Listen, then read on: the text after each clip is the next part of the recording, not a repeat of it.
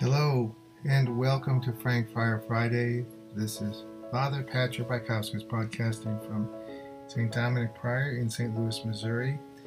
And if you're listening on Friday, of course, it's St. Patrick's Day. And this prayer is actually attributed to St. Patrick. There's been a song written to it called St. Patrick's Breastplate, but this is the spoken prayer. I arise today through the strength of heaven, light of sun, radiance of moon, splendor of fire, speed of lightning, swiftness of wind, depth of the sea, stability of earth, firmness of rock. I arise today through God's strength to pilot me, God's eye to look before me, God's wisdom to guide me, God's way to lie before me, God's shield to protect me, from all who shall wish me ill, afar and anear, alone and in a multitude, against every cruel, merciless power that may oppose my body and soul.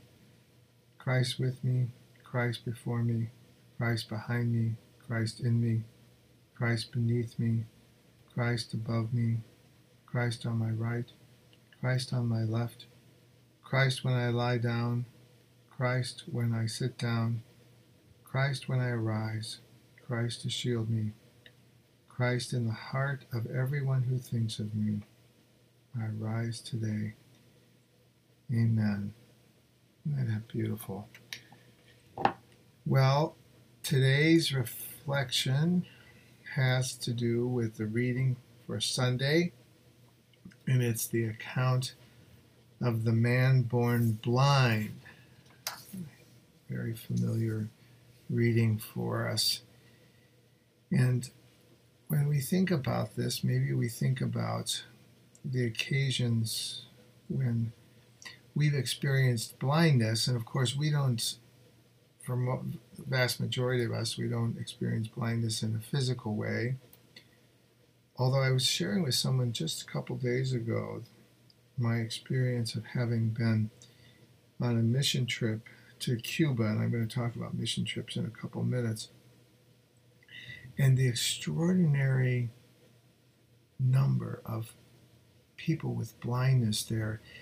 The Cubans tout their healthcare system, and they have a very high per capita number of physicians. It exceeds the United States and exceeds, I think, most countries.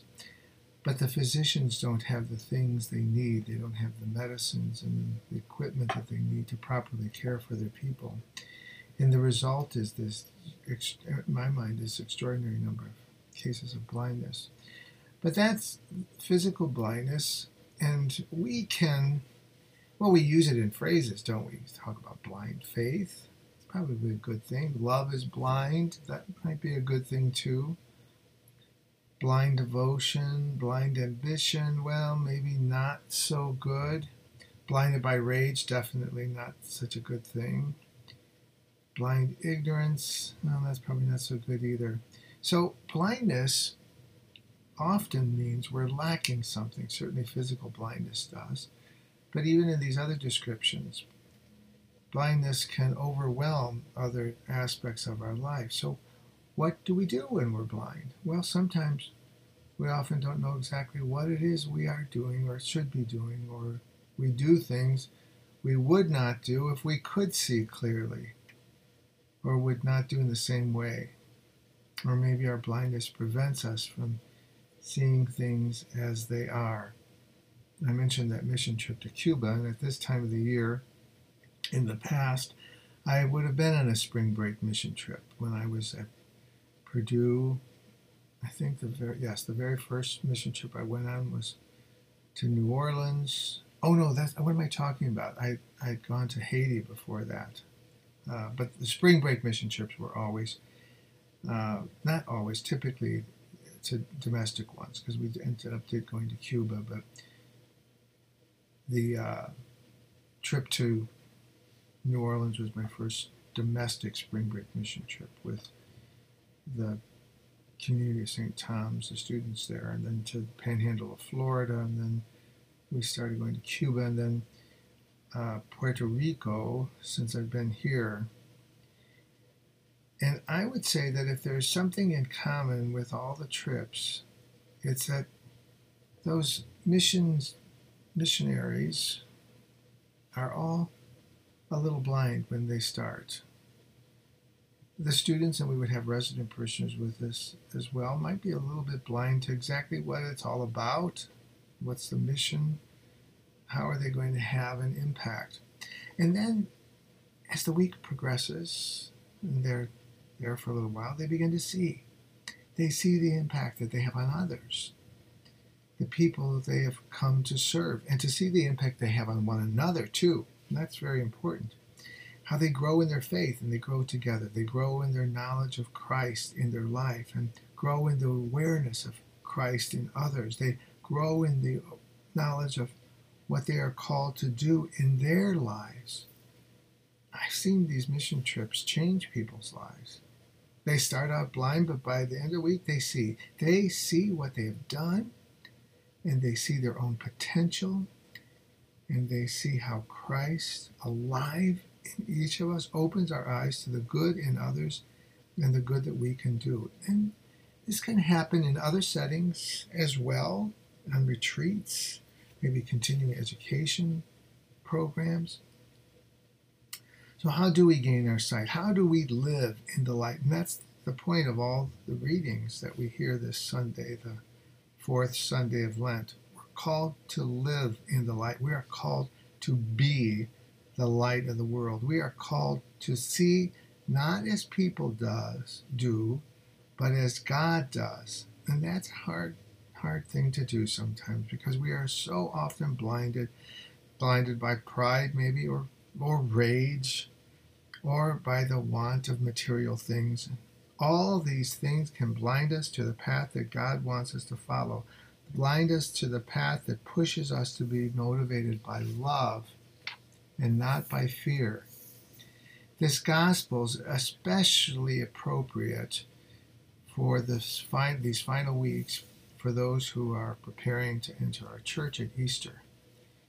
It's a reminder that our faith grows gradually. The blind man had his sight restored and progressively became more confident about Jesus. And by the end of the gospel passage, that man born blind is prepared to profess his faith in the one who calls himself the Son of Man.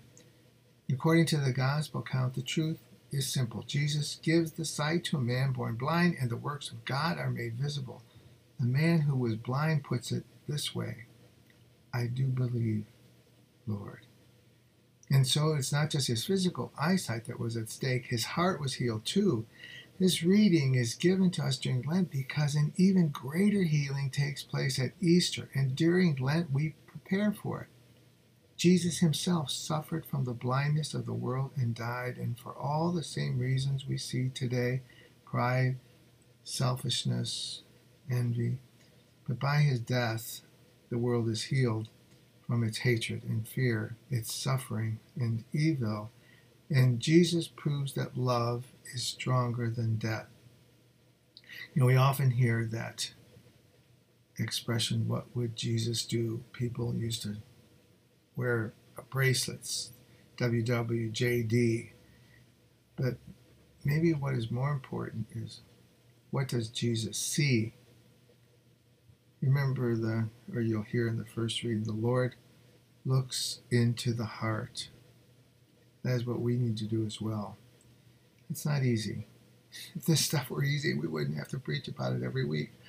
But we don't always get it, do we? We try to come up with all sorts of justifications for our pride or our anger, or our selfishness or our fear, and all because we are blind to what is truly important, our love for God and our love for neighbor. It's as simple as that. So who can see and understand? Well, not you or I. If we're like the Pharisees, we would be distracted by our need for whatever is driving us at the moment. Our fear, our rage, our selfishness. But the Pharisees, they wanted to control others. They needed to be in charge. But if they had looked at the blind man through unclouded eyes, they could have beheld the miracle. a miracle that was right in front of them. With eyes open, so can we. Let us be like the blind man. Let us admit that we may not see very well, and then pray that through God's grace our eyes are opened. God bless you all. Blessed and happy St. Patrick's Day. And to all the boiler Catholics out there, boiler up.